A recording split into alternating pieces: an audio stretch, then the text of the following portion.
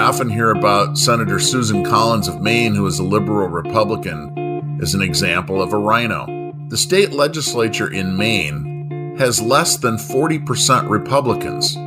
The simple question is this: would you rather have a liberal Democrat from Maine or a liberal Republican? Welcome to another edition of Fact Check. I'm Bill Feehan. Jen O'Brien is on vacation.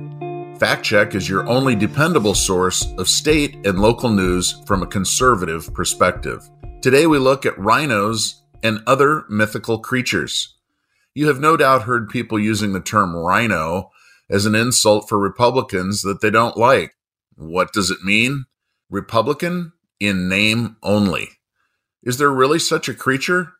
Or is it just an insult that Republicans hurl at people with whom they disagree? As chairman of Wisconsin's 3rd Congressional District, I frequently speak to groups of Republicans. Most of the time I get a question something like, how are we going to get rid of the rhinos in our party? The answer is that there isn't anything that you or I can do to unelect Republicans with whom we disagree. The voters of their districts are the only people that can remove them from office.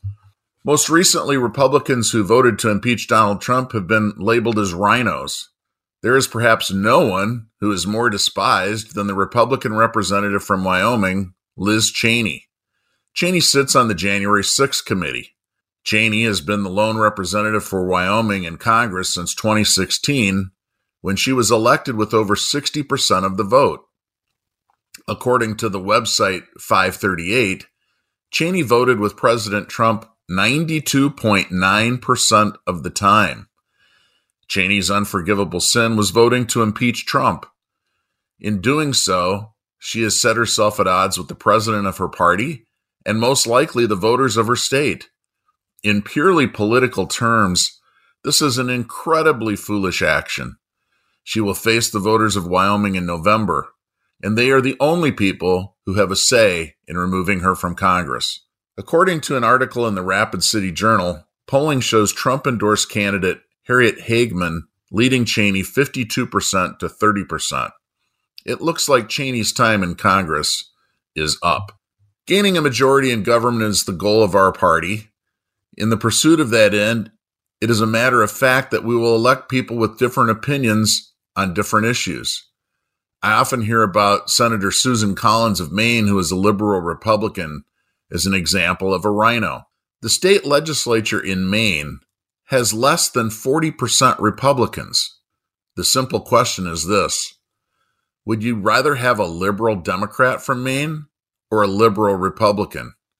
The answer seems obvious. We need every U.S. Senate seat that we can win. I like what Ronald Reagan said about this topic. He said the person who agrees with you 80% of the time is a friend and ally, not a 20% traitor. If Republicans hope to win majorities, we need all the Republicans we can elect, even when we sometimes disagree with them.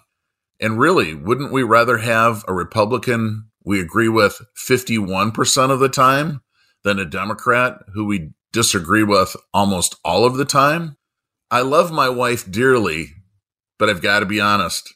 Sometimes we have disagreements. Nobody agrees with you 100% of the time. So where do we draw the line?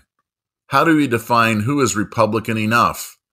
In the final analysis, that remains in the hands of the voters who elected these representatives. Let's stop the childish name-calling. Most importantly, let's support whichever candidates win their primary elections. After all, we have far more in common with them than with liberal Democrats. This has been another edition of Fact Check.